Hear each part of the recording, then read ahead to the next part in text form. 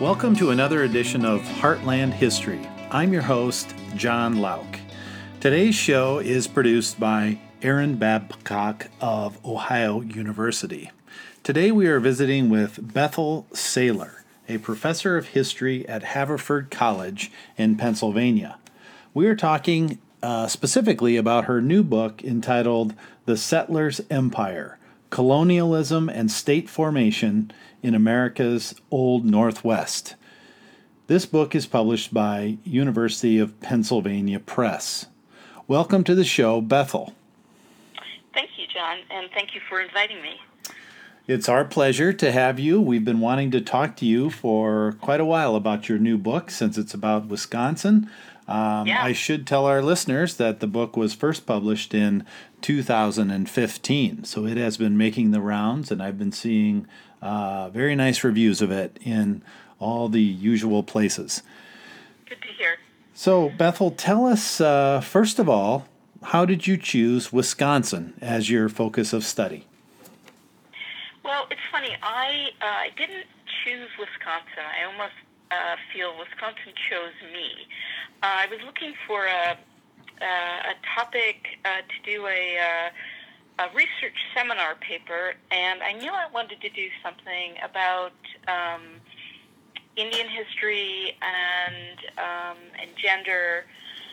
And I came across a very strange captivity narrative. It was strange because it was a captivity narrative that seemed to be the reverse of what you usually expect of a captivity narrative. It's the story of a young boy who goes missing. The family, the Partridge family, which I never cease to enjoy that, they're convinced that their young son, while they were out tapping for maple sugar, they're convinced that he's been abducted by nearby Menominees. And this is up in northern Wisconsin around the Green Bay, Oshkosh area. And about 2 years later, a extra child is noticed by the aunt of the missing boy, who she and her husband had moved up to an area in a little above her brother in Wapaka, and so she alerts her brother and his siblings, and they basically grab this kid and insist that he is their son, even though the Menominee mother insists it's her son. And there's a trial. And what really struck me, a couple things. One, the fact that this all took place in 1854, and yet no one could quite figure out the race of this boy, and a lot of white people agreed that he was a Menominee boy, as many as whites thought he was Caspar Partridge, the missing child. And so the result of the trial was that the judge favored the Menominees, and the Partridges seized the child and absconded with him, helped by their neighbors, and ran off with the kid. So it was a kind of double captivity narrative.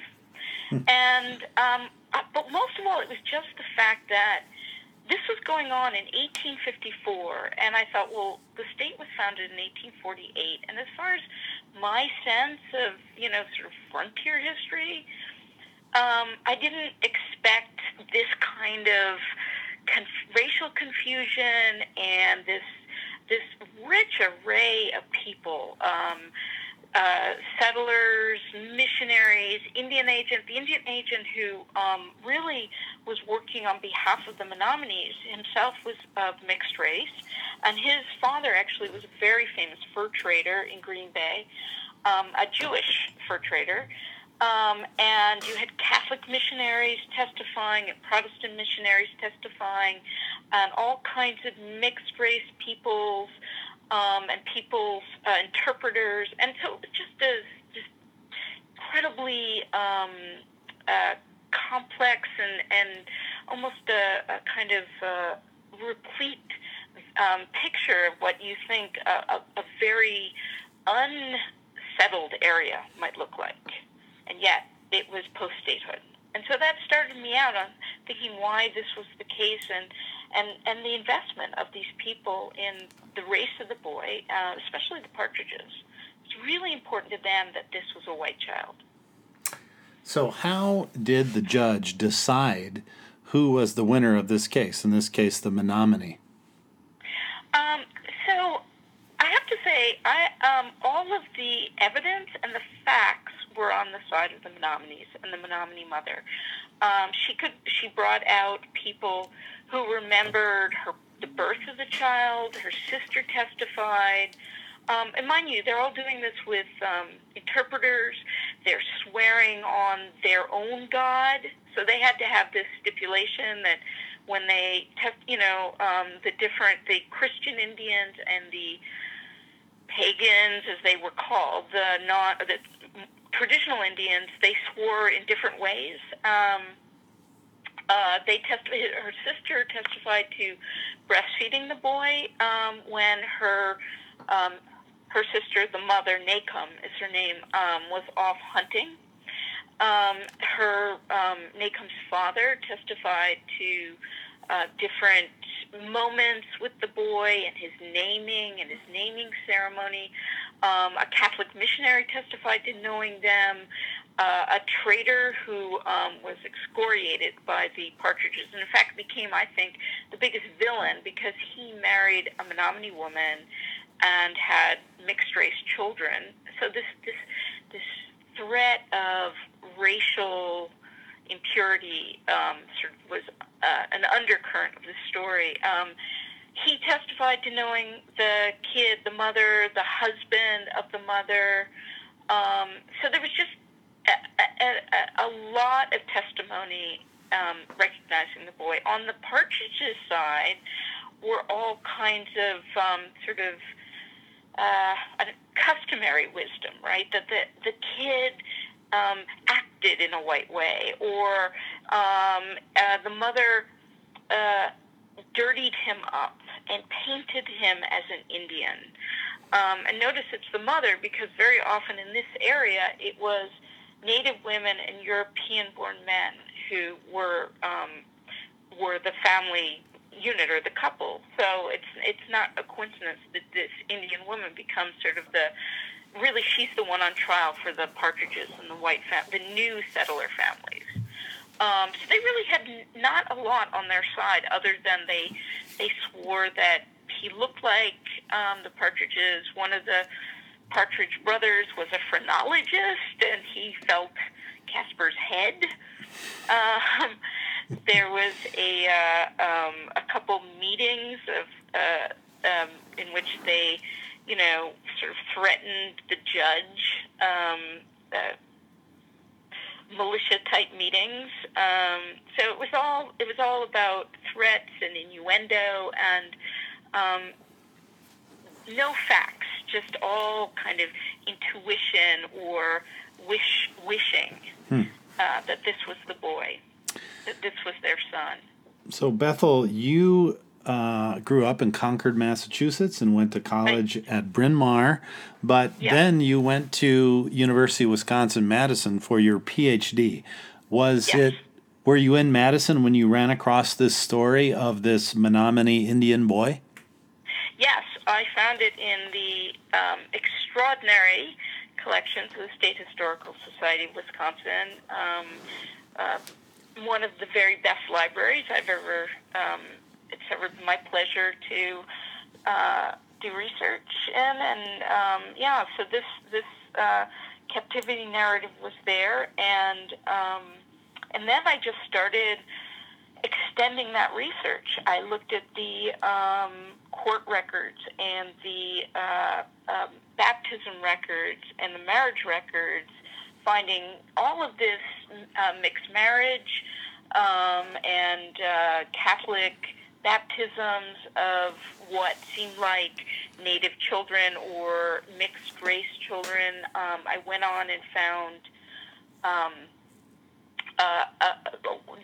the remarkable fact that the very first federal action in this area of Wisconsin, when it was still part of Michigan, was to round up all of the elites of Green Bay and Prairie du Chien, who were largely French habitants and mostly mixed race fur traders, and force them to legally marry their Métis or Indian wives. And the fact that that was the very first thing that established the presence of the federal government, I thought was really, really interesting. And that set me on this question of state formation and what state formation meant and what went into creating a state. And then I thought, well, Wisconsin is the last territory in the Northwest, and it belonged to every single one of the other territories. So it came under the jurisdiction and the laws of all those other territories. So it allowed me to look at the entire Northwest Territory, which itself was the very first experiment in creating states wholesale. So new republics. You know, what the early Americans really wanted was to get away from that, British colonial, the traces of British colonialism, and really create republics anew. And where they could do that was in these new Western territories. So that's what set me on this path to look at what became the settlers' empire. It kept growing and growing and growing. Prior to your time in Madison, I was just going to say another element of your story and the story of this book is the time you spent in New Zealand and becoming familiar with the idea of settler colonialism. Can you tell us how that shaped the book? Sure. I was intrigued first with how similar it seemed that New Zealand, which was settled largely in the 19th century, mostly there was some settlement in the 18th century, but primarily in the 19th century, how there were so many parallels, I thought, between New Zealand and the United States in the way that they were settled, and not least that they both originated in the immigration of largely British settlers under British imperial authority coming over to these new worlds and establishing settlements. And, but yet, while New Zealand was keenly aware of that, I would say what I call in the book a double identity of settlers, of being both colonizers and colonized. So they're both the colonizers, but they're under the British. So in that sense, they're colonial. So I guess colonials and colonizers. And wanting to belong to the area that the people who then, the subsequent progeny of those settlers were native to that area. And yet they identified as British or Anglo or European descent. So it was a strange struggle for, in New Zealand they're called Pakeha, which is a Maori word, and there's a lot of debate about what that means and whether it's in fact a pejorative. But in New Zealand they actually use the Maori words for the settlers, so it's Pakehas and Maoris.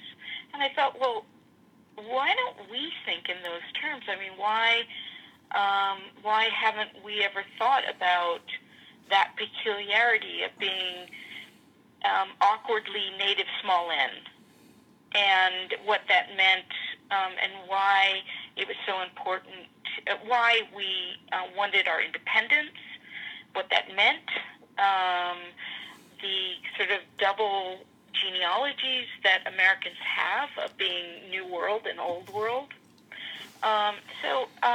I thought it was really, really interesting that. And then also, a lot of my book looks at what I call the treaty polity. And I got that idea from New Zealand because a major treaty signed between the Maoris and the Pākehās, and really the British colonial officials established their political relations and established each party in a new relationship. And that struck me as very, very similar to the treaties that the United States signed with Indian people and Indian nations, and created Indian nations in the same way that the Treaty of Waitangi, it's called, created the Maoris, who are a number of clans that they centralized around dealing with the British. So in some ways they created a new model in order to deal with the British colonials and the British colonial authority. And I thought Native people did that too. And it started this whole colonial governance that I think, to be honest, still exists between Indian nations and the United States government. Sort of a shadow government within what I saw as the territorial government that the federal state created to administer the movement of the creation of new territories and their movement toward statehood. You are listening to Heartland History. Today we are visiting with Bethel Saylor, a professor of history at Haverford College. In particular, we are talking about her recent book, The Settlers' Empire: Colonialism and State Formation in America's Old Northwest, published in 2015 by University of Pennsylvania Press. Bethel, one of the things that's developed in the American history profession in the last few years is a focus on the idea of settler colonialism. And this is a term that really was not used very frequently a decade ago, but it has really burst upon the scene. Can you tell the uninitiated, where that term came from and what exactly it means? So there's debate. I'll tell you some of what I think is the basic definition of it, and then I'll tell you where people divide. So settler colonialism is, as I said, it's a distinct kind of colonialism. In my book, I talk about it as sort of they're, first world and third world nations. Well, settler empires or settler nations are second world. And it describes some would say the invasion of, some would say the immigration of European descent settlers under an imperial authority who set up settlements, and as many now argue, part of that colonialism, inherent to that colonialism, is the replacement of indigenous peoples with the settler society. So it essentially, inherent to it is the removal and or banishment of indigenous peoples. There's a lot of debate about that. I find that part of that definition too simple, and also one that turns indigenous people into just victims, which I actually don't think that's true, and I also don't think that settlers are either that cohesive or that hyper-rational and predetermined. Their success predetermined. And my book is all about the struggles and the sort of step-by-step and very localized negotiation of establishing territories. And now, honestly, Americans did not know what they were doing, and understandably so. They were inventing something entirely new, in the sense that they were inventing both a republic, a federal republic, and a domestic empire. And so they didn't have the answers by any means. So that's where I think some people are more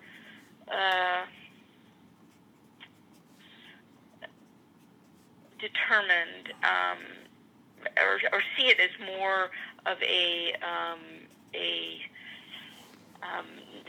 very violent and dark story. It's certainly violent, certainly dark, but it's not predetermined. So I think that's the interesting part of it. And I also think that Native people are everywhere. I mean, one of the things that I have a map in my book, which I love, it's the map of Wisconsin in 1849 after it had become a state. And a good, I don't know, maybe a third to a bit more of it is all Indian country. And even the parts that are sort of, if you look, have those squares of plat maps, Native people are still there. Native people are everywhere. And so to sort of see that invasion as a permanent replacement or vanishment, I think, does a disservice, because Native people are still defining those areas. So in terms of this concept of settler colonialism, it might be useful, or it might clarify the situation a bit more, if perhaps you could tell us what kind of colonialism is non-settler colonialism, so we can make a distinction. Well, okay, so I'm going to make give you two different examples.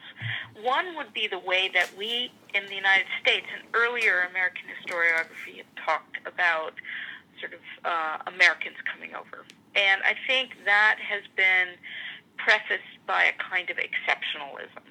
So we haven't been very comparative in the way we've looked at how Americans settled the United States. Was that comparative to Latin America, to these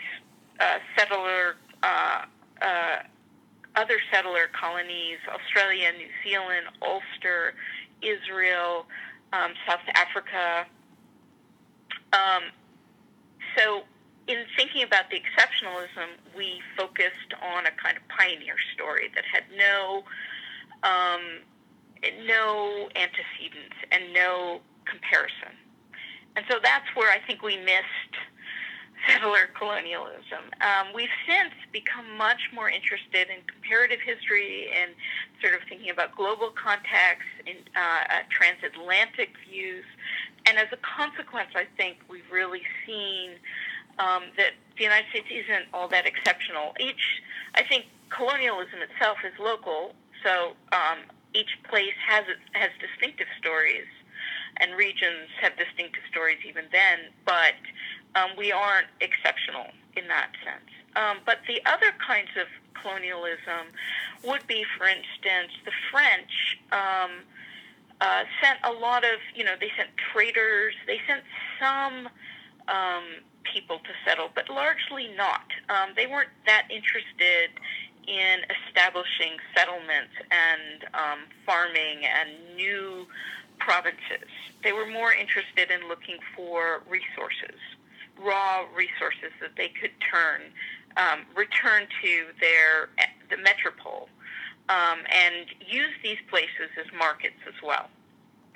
So there wasn't as much emphasis for a lot of European empires to establish settlements. Even the English, I mean, if you compare the English, the way the English colonized India and the way they colonized what they would think of as the New World, it's very different.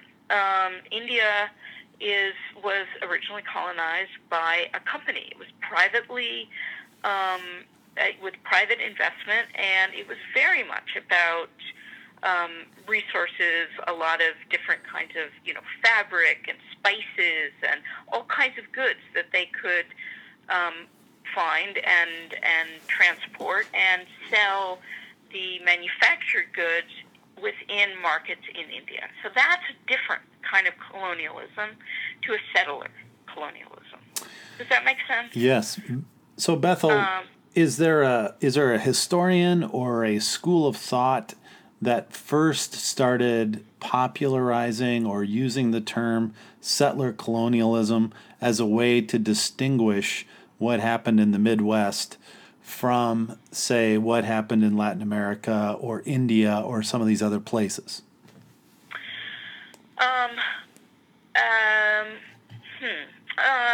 I think that there have been some really wonderful books that have come out in the last decade or so that have raised these issues. Some of them have just been comparative. One of the ones I'm thinking of actually is I think the first people to really do some really terrific work on American settler colonialism in the Northwest. Eric Hindricker, I think, did a wonderful comparative book in which he looked at French, English, and then American settlement and how different that was. I think Richard White's that's called Elusive Empires. He doesn't use the word settler colonialism, and neither does Richard White. Richard White's book, A Middle Ground, came out in 1990. Hindricker's book, I'm not sure, I can't remember when it came out, but probably sometime in the mid-90s. Andrew Caton also, I think, and Peter Onuf did some wonderful work. Again, not necessarily using the term, but implying that there was something different in the British and subsequent American settlement of this area, these New World areas, both the Caribbean and what became the United States. Then after that, I'm trying to think of this one book. There's a book on that compares Australia and the United States and legal sovereignty, but it's written by notably an Australian who did. I think she did her PhD in Australia, but she did. But it was a comparative examination of Ohio.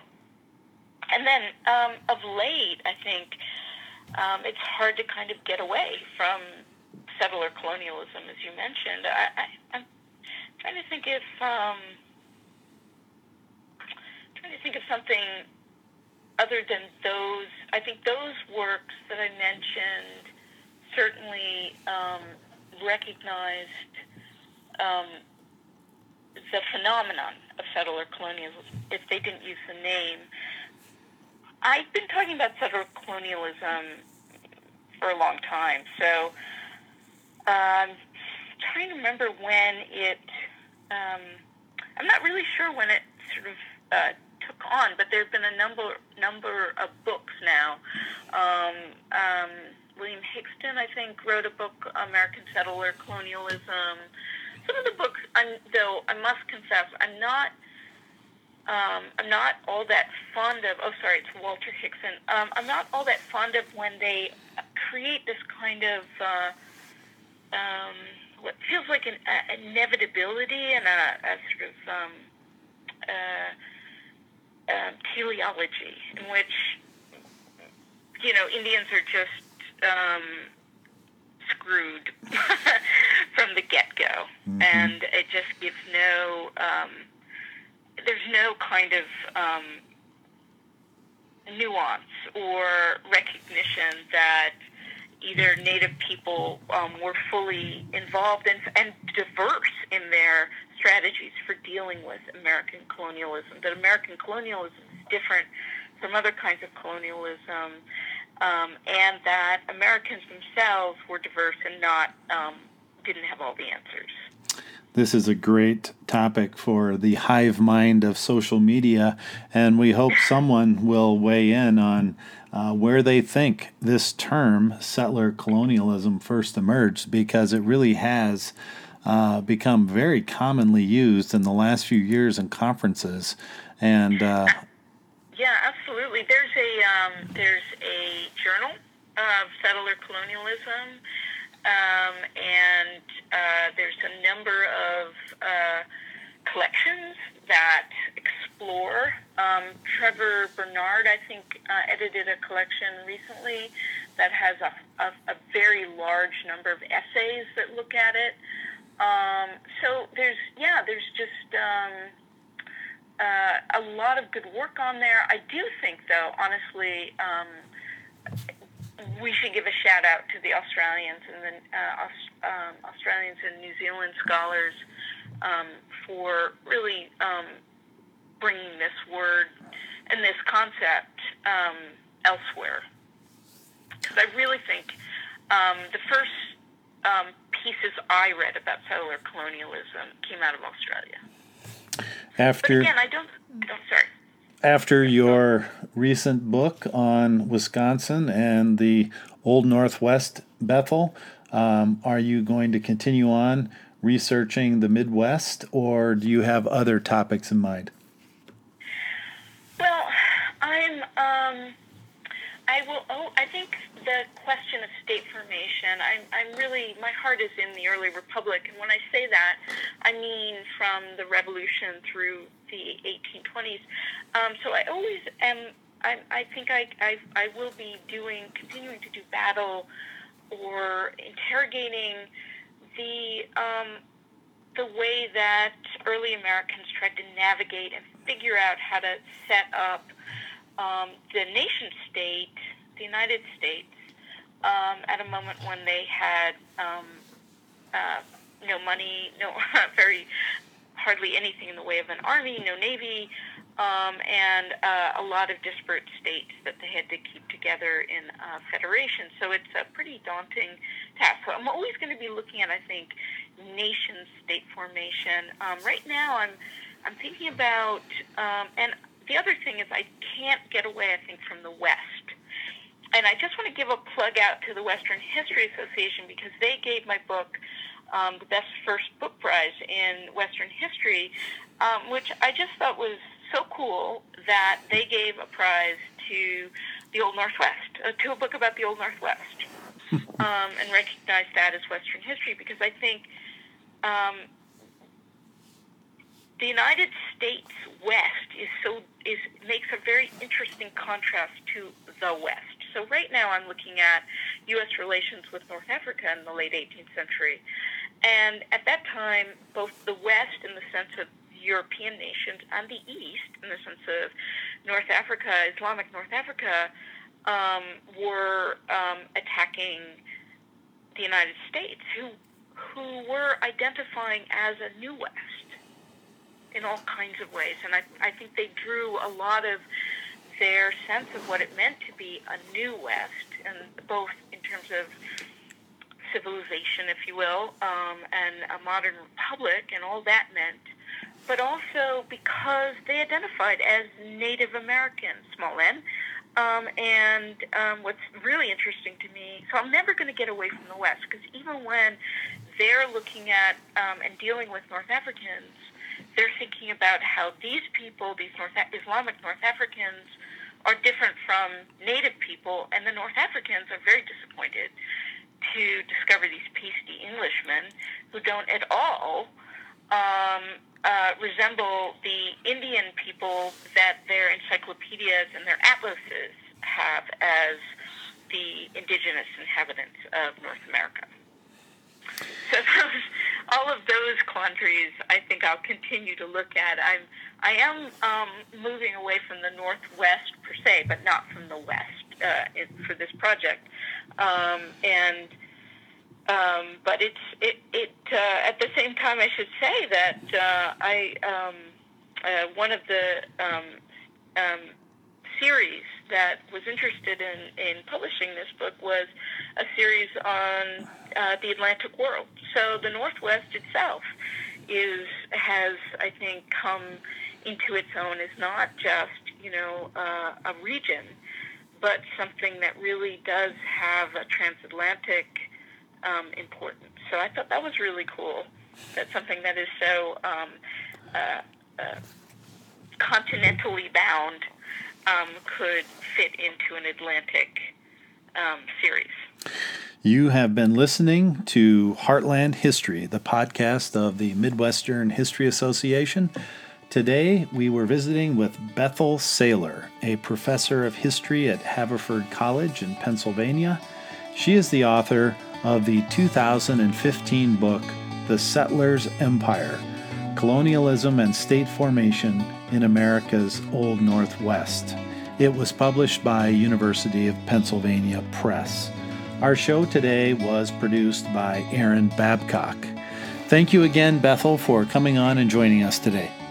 Well, thank you, John. It was a genuine pleasure.